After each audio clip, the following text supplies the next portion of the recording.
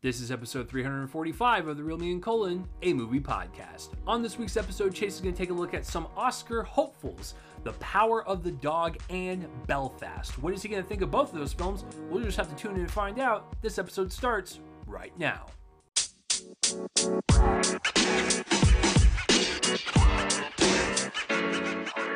What is going on, everyone, and welcome to another episode of The Real Me and Colin, a movie podcast. I am one of your co-hosts, Chase Lee. Thank you for joining me on this day or night or whenever you're listening to this. I hope you guys are having an awesome day. You guys are amazing. Before we begin this episode, if you could please spread this episode around and let people know that this is your favorite movie podcast to listen to, that would be much appreciated. Hey, listen. I realize that movies aren't for everyone, but if there's someone out there that's just struggling and they just don't really know where to start because there's just so many options out there. I sound like Steve Austin there for a second. It was great. If you guys just hand this episode, this is an Oscar heavy episode, so maybe we can convince them to love movies and get excited for the award season and all that stuff. There's just so much going on, in the award season. Maybe this is where we'll get them, the people that don't like movies out there. We'll get them one of these days, but, in due time. But yes, thank you for the support and spreading all these episodes around all throughout all these years. You guys are awesome. This is episode 345. Like I said at the top, I will be going over The Power of the Dog and Belfast as my main reviews and topics of conversation. But before we get into all of that, I got to ask, per usual. You guys ready for this? How you guys doing? You guys doing pretty good? It is, I can't believe it, at this time, the time of this recording, and then when this episode posts up, it will be almost the end of January. Where's the time going? Can we slow down a little bit? That's all. I'm not asking to pause time. I'm not asking. Just slow it down a little bit, before I'll wake up, and then before I know it, it's the end of the day, and it's just like, did I do enough? Was I productive enough? And so I always contemplate that and always tell myself, like, did I do enough to accomplish during the day? And then you realize that you did, but at the same time, like, you still have so much more to do, and it's just like there's just not enough time to do anything. So yeah, just the weight of that and just thinking about that is just it's a lot. So, but yes, yeah, I can't believe it's almost the end of the month, and Scream was the only big film this month, and so it's really kind of hard to find stuff to talk about, but I'm glad the award season is here because it finds me stuff to watch that I've missed, and it gives me an excuse, and so I got my calendar all written out for you guys. You guys are getting quite a bit, actually, at least for this month, and bleeding into the first week in February, and I'm actually going to go over that right now, so if you guys want to know the schedule, here you go. Here's a little sneak peek. So next week, the main episode for 346 will be The Lost Daughter and Tick, Tick, Boom. Those are both Netflix movies and quite possibly Oscar potential award-worthy shows, or movies. And so that's why I figured I'd do that on January 31st. That's when that episode will drop. You guys will also get documentaries from last year that I missed. It will be a clump review of 4 different documentaries. It will be the Sparks Brothers, Roadrunner, Val, and Summer of Soul. So I basically picked ones that could be awards worthy or people have talked about from last year, and just getting a lot of recognition. So, and I missed a lot of them last year, so you guys are going to get that. You guys are going to get a mini review of Mass, a mini review of The Card Counter, a mini review of Drive My Car, and a mini review of The Tender Bar. And I'll just kind of spread all those episodes out, well, at the time of this recording, you guys will have already seen the Mask mini review. See, this is the problem of recording ones way before the post date, because I'm looking at my calendar. I'm like, oh yeah, I'm technically talking about stuff that's already going to be posted. So there's just so much that sometimes it slips my mind. But yeah, you guys are getting quite a bit. And then of course, February 4th, I'm supposed to get a screener link for The Long Night from Wellgo USA, and I'm assuming Paramount's going to have a screening for Jackass Forever. So there's that, and obviously I'll watch the other three to. I'll try to watch the other three to catch up on them, but I don't really need to. But you guys will have a review, an episode of that. So there's so much. So I'm hoping you guys are enjoying everything. Definitely putting in the work for sure. But I'm feeling motivated and energized, and so I'm excited. I'm ready to do this thing. So, but I'm hoping you guys are enjoying all the content. So, yeah. So what have I been watching? What have I been catching up on? Well, watch the newest episode of Euphoria. At the time you guys are going to get this episode, I will have not seen episode 3 yet, even though it will be the day prior to this posting. But I did see episode 2. Okay, I don't care what anyone says. I am aware that these kids are 17 years old and all of them are acting like they're 40. I don't care. I love it. I love the sleazy high school drama. But on a technical level, this is one of the most impressively shot, edited, musically composed, even song selection shows that I've ever seen on television. Like, they are on point when it comes to like the visual nature of this show. It is chaos. It is sporadic. It is beautiful. It is colorful. It's well composed. With shots and with music, it definitely puts you in a visual and auditory sense unlike any other. And it lives up to the name of the show, Euphoria. It leaves you in a euphoric kind of fashion. So it is so well shot. I am just so impressed that they were able to shoot the whole thing on film again.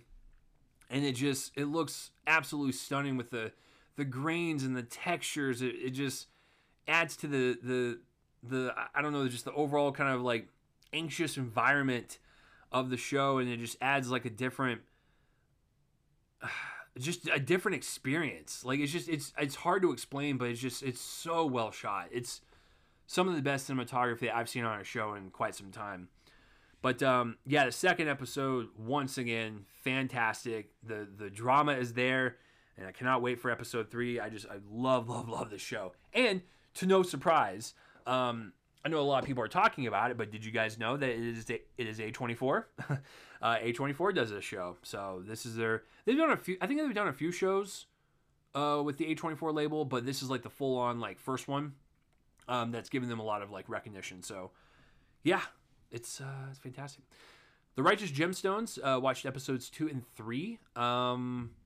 Great show. Yeah, I'm enjoying the mystery and kind of the assassination angle and kind of gangster level that they're going to now, while also being like this humongous like religious like family in pop culture. And so it's a fascinating mix, but it's also got sprinkles of dark comedy and really great one-liners and improv. And Danny McBride is crazy as ever.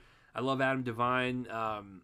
And then oh god, I keep forgetting her name, like the actress's name, because her name on the show is Judy, and she plays the sister, and she cracks me up with everything that she says. Her name is Edie Patterson. I keep forgetting her freaking name, and I feel embarrassed. But yeah, and then John Goodman is the dad.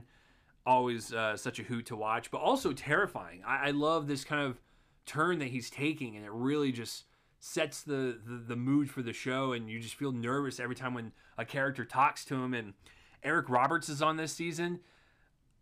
I hope he gets more work. You know, honestly, like I realize that he's been doing the Bruce Willis route, and he's been doing a lot of like rentals and PVOD movies and stuff that just literally go straight to a trash bin.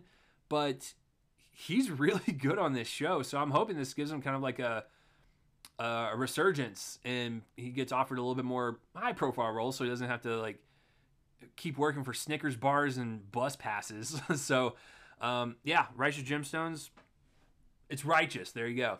I'm enjoying the Sunday watches with that and Euphoria. Kind of definitely you need something kind of lighter to watch after Euphoria, because you just feel so anxious and just like the world is just on your shoulders, and you just feel so much just around you. You're just like, okay, I need something kind of light and breezy to watch, and the Righteous Gemstones will do that.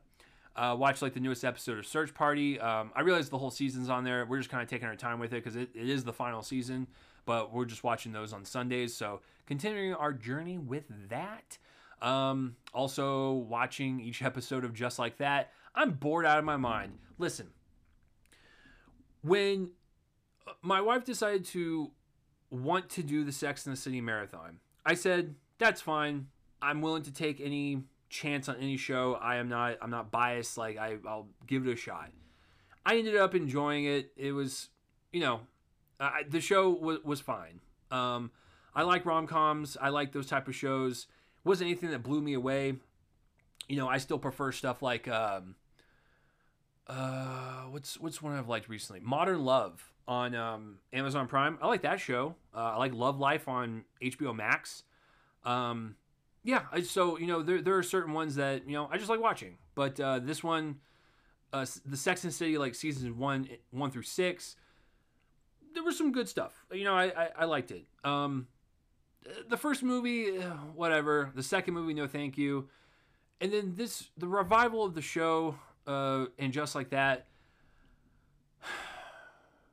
I appreciate like big, biting the dust in the first episode because it adds stakes. It adds, some type of emotional layering that you need for these characters and kind of expanding them a little bit. But now we're like 7 episodes deep, and I just do not care. I really don't. And it is boring. They are drawing stuff out, picking situations and making them run for like 20 minutes. And you're just like, it feels like this is all filler. And they're trying to just kind of pad it out just a little bit before they get to like the final 2 episodes, which probably have something big in it. So, I don't know. I'm just bored out of my freaking mind. So there's that.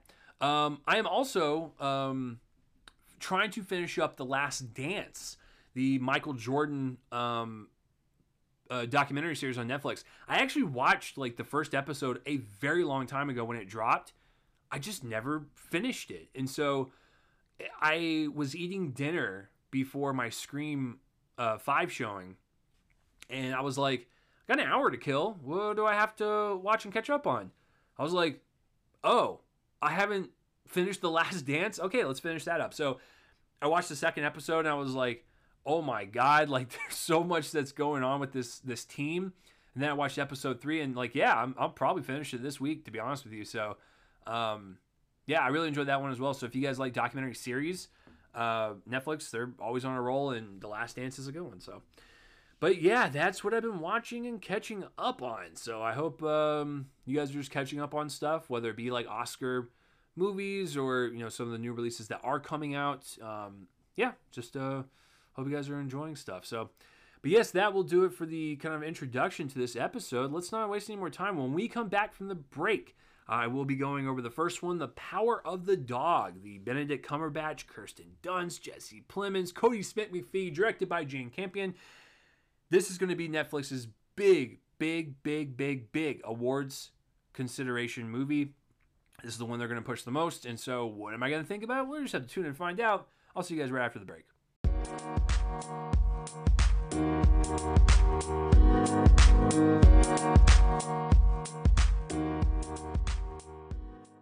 And welcome back from the first break. Let's not waste any more time. Let's talk about Netflix's The Power of the Dog. This one tells the story of a charismatic rancher named Phil Burbank who inspires fear and awe in those around him. When his brother brings home a new wife and her son, Phil torments them until he finds himself exposed to the possibility of love. So that is your plot right there. It is set in 1925, just so you can get kind of an image as I'm talking about it. But, going into this, I don't even remember seeing a trailer for it. I was just kind of excited for it just because, it's Netflix pushing, their awards consideration films, and, Benedict Cumberbatch and Cody Smith-McPhee, Kirsten Dunst, Jesse Plemons, which I think, is this the first one they've done together? They are together in real life, so it's fascinating that this is their first one, and they play love interest in this too. I didn't really have much going into it. I just knew that this was being talked about amongst all the critics that I follow online, and of course Netflix pushing this for your consideration stuff. I really wish I did a top 10 from last year. This movie's phenomenal. It definitely would be on the list. I loved pretty much everything about this. I don't have really any gripes about it. It is very powerful in all aspects of filmmaking and performance and just how everything kind of came together. It was filled with rage and anger and grief and hope and love and just what it means to be human. Just the whole emotional range of what it means to be a human being. It was really extraordinary stuff. To start with director Jane Campion, what I really liked about this one is that it is a Western, or at least it kind of feels like one. It's not like a straight and true Western that we're used to seeing, but it's got kind of a Western setting and feel and kind of lumber about it. But what this film is ultimately about is the dissection of masculinity and what it means to be a man. And we get to see it from all types. You know, Benedict Cumberbatch's character, he is a person that thinks that he has to be tough. He thinks that he has to be fearful and, you know, in people's faces, and like that's what it means to be a man. You gotta be tough. You know, you're not going to make it out there in the world. You're not going to survive. And that's the thought process that he has.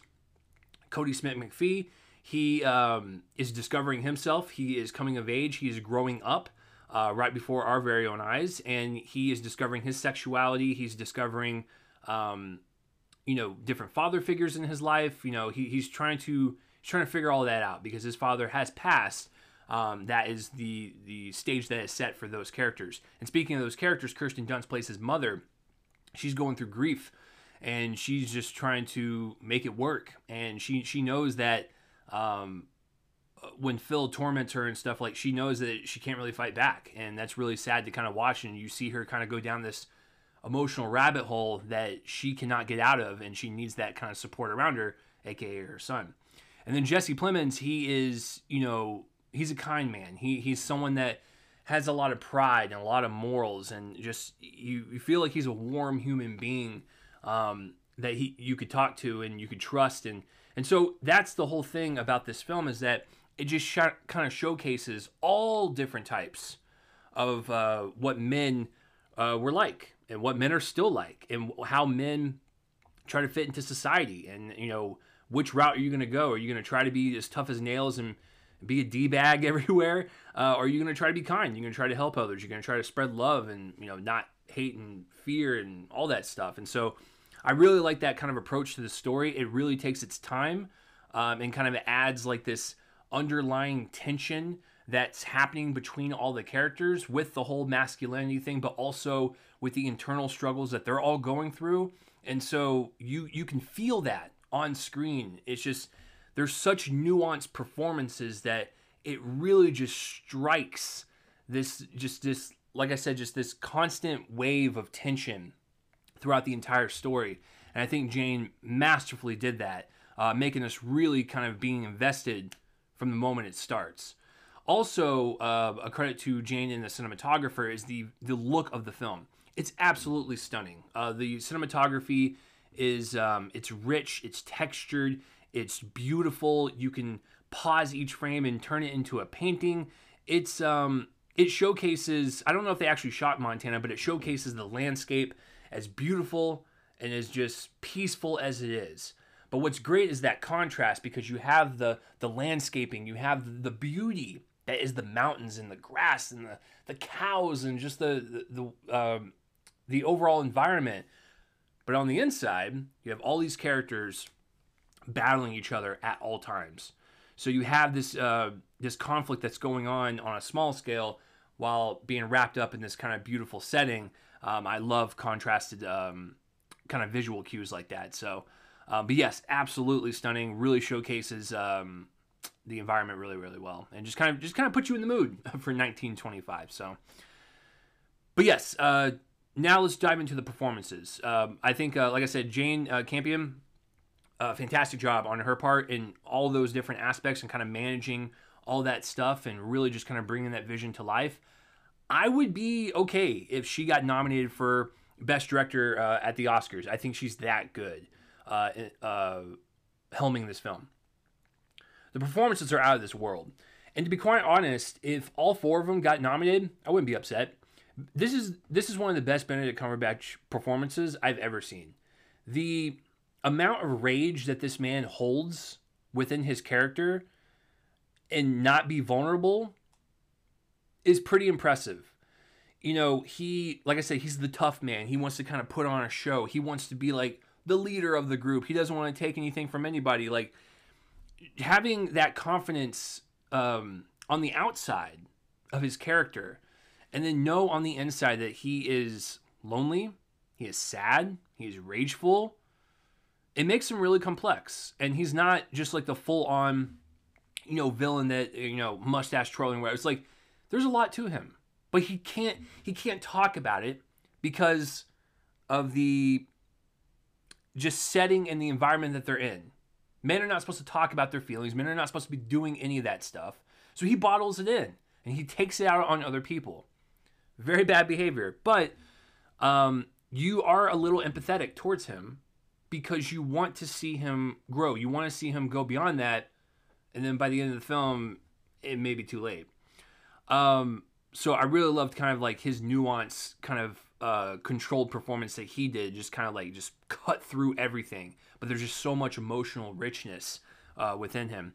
Jesse Plemons, also really great. He's great in everything, but this is just a very kind of like stoic role for him. He's very quiet, but he's just a very thoughtful person, and just he really kind of comes across that way. He's very caring towards his wife. He does the best that he can, even though his brother is a complete D-bag sometimes. Really just kind of like it's a very just kind of in the moment performance, and I really like it. Cody Smith-McPhee. I know that Benedict Cumberbatch and Kirsten Dunst and Jesse Plemons are getting all of the recognition from this film, but Cody Smith-McPhee is so good in this movie. As a kid that is going through grief, discovering who he is, discovering his sexuality in real time, doesn't have a father figure trying to latch onto anything, and so he unfortunately latches onto Phil at some point. It's the type of like kind of not child performance, because he's like in his 20s, but you know what I mean, like a younger person within the character's sense. I don't know what I'm saying, but you know, you get it. Anyways, his perspective as like more of like a kid versus like an adult who has been kind of weathered in this world, we get to kind of see it from his POV, and it's really just kind of a beautiful thing, just kind of seeing him figure it out. And I thought his performance was really, really great as well. Kirsten Dunst needs to be nominated. The amount of sadness and grief that is channeling through her character, she portrays that super well, because once again, she's not really supposed to show any emotions either. She's supposed to be strong for her son and her new her new boyfriend and everything, soon to be husband. She's trying to be strong, but like, you know that she's just slowly dying on the inside, and seeing her choosing specific paths and going down them, really just sad to see. And I think that emotional heft that she brings, it's unmatched. All the performances just absolutely click within this film.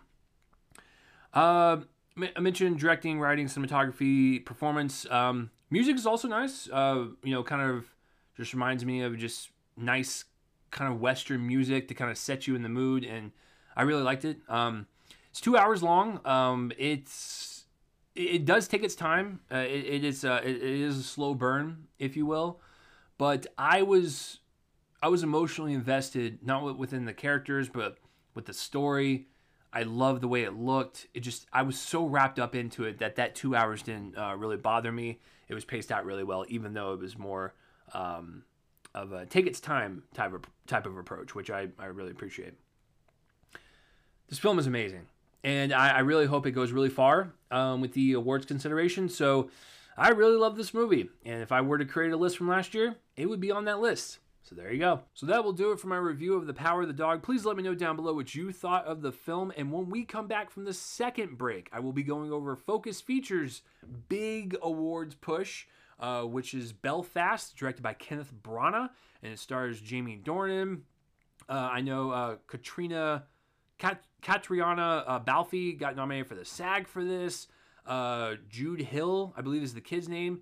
Yeah, it's just this is supposed to be like the feel good movie and everything. So definitely some awards pushing for this for sure. But yeah, well, when we come back, I will be going over that. So I'll see you guys in a bit.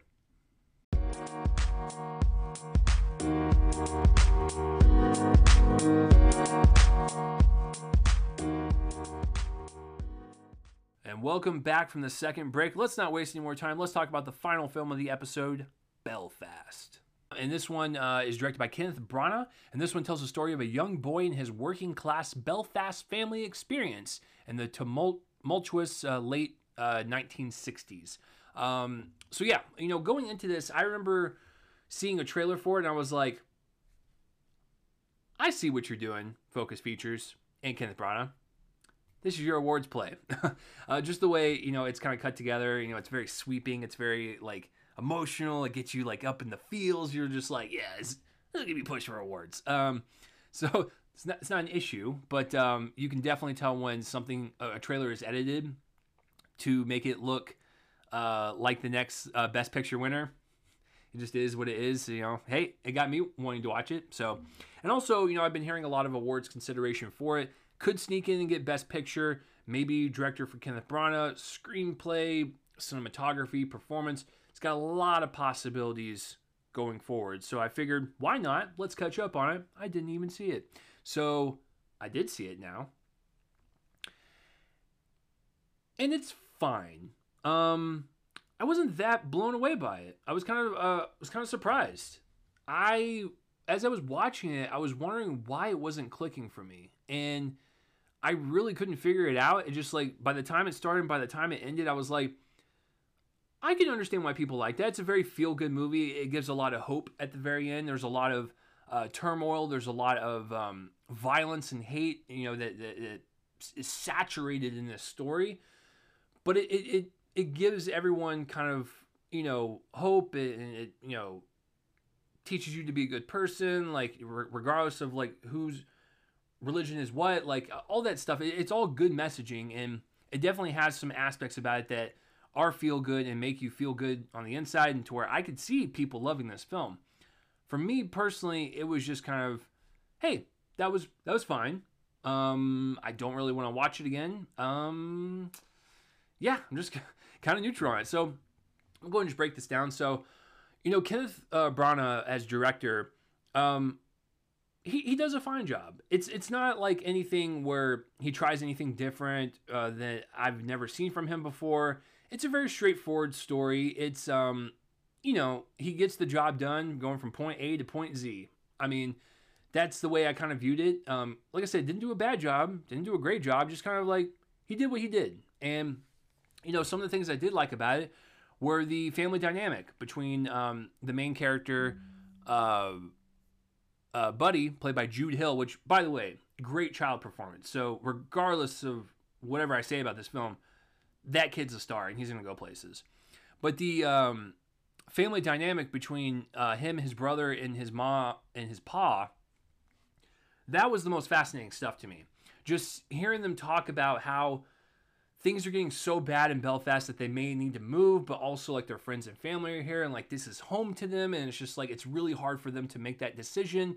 They have a lot of squabbles in the home. The father is working away most of the time, so the mother has to raise the children, so there's a lot of tension there, a lot of family drama, and so that stuff was more fascinating to me because I fell in love with the family. Like, I wanted them to succeed. I wanted them to make the right decisions, and I wanted them to have a wonderful future. And so their performances were just very sweet and endearing from all four of them, to where, like, I felt like I was a part of that family. I felt like I was along this journey with them, and just being inside of that house and knowing that there's chaos happening around them, being in that house, I felt, you know, safe. I felt comfortable. I wanted to hear them talk about their feelings. I wanted them to talk about, like, all the problems that they were going through.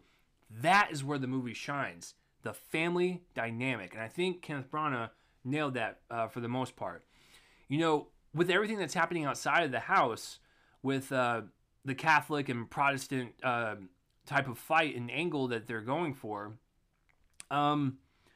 it doesn't have as much emotional potency as Kenneth thinks it has. Like it's like, I get it, it's a part of history, and like this is something that needs to be taught to people. Like this actually happened, and it still is going on to this day. So hatred and intolerance, like regardless if it's from the 60s, it's still applicable today. And that's the whole point, is like, doesn't matter when it happens in history, history repeats itself, it always happens. So I get all that. I just don't think it had that sting that Kenneth was hoping for. But everything that was happening within the family inside the house, I liked. So yeah, I think he did a pretty good job navigating the story and kind of like, making us care about some things, maybe not so much other things, but I think he did a fine job. And speaking of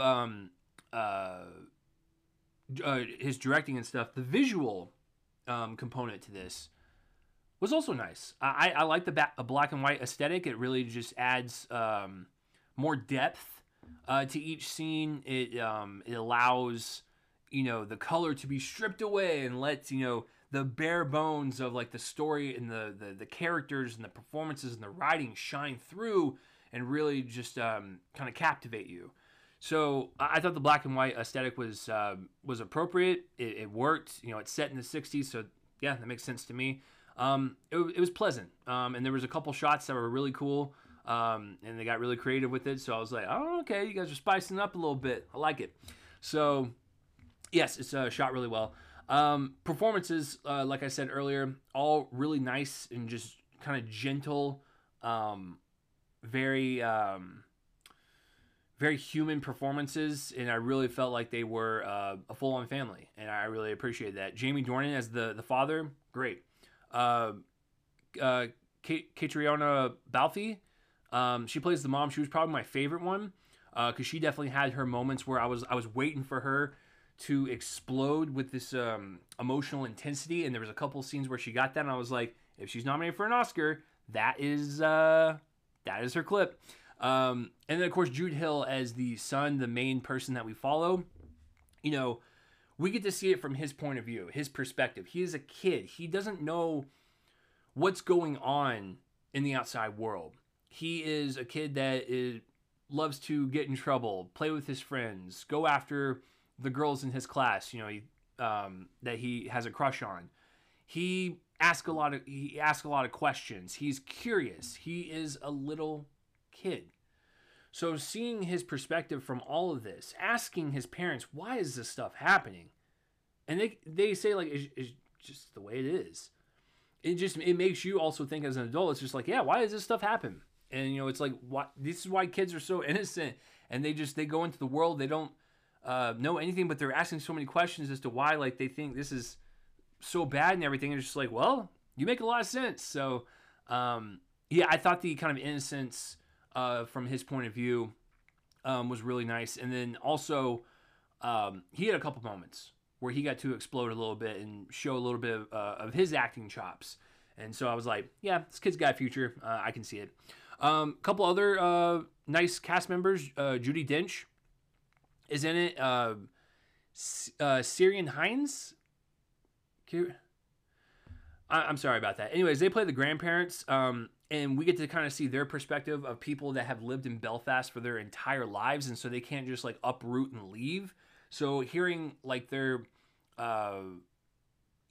grandchildren and their children thinking about moving, like that's devastating to them, and they don't understand it. But like also at the same time, it's like you gotta do what you gotta do to protect your family, and so I like kind of seeing their perspective too of someone that's in a different generation. But yeah, that's about it. I don't really have any more to say. If you love this movie, I get it. If you think the movie's okay like me, I also get it. If you don't like it, yeah, I kind of get it too. I mean, this is kind of one of those things to where it's going to affect different people, and that's the wonderful thing about film. It's all subjective, ladies and gentlemen. And yeah, just for me personally, a little better than okay. Like I would kind of like sit in that range of like, I go like below liking it and above thinking it's just okay, because there are a couple of technical aspects that I really like.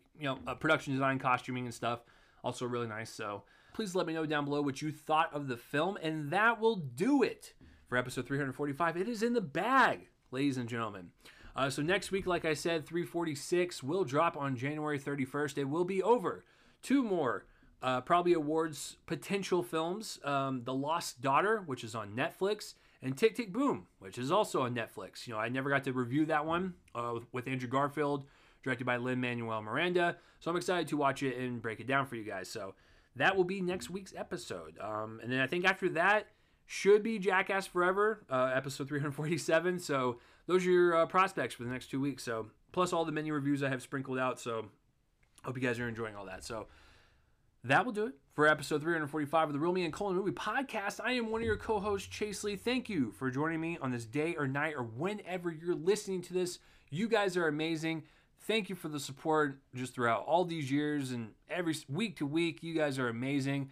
Appreciate every single one of you. Love you all. See you guys next week. Goodbye.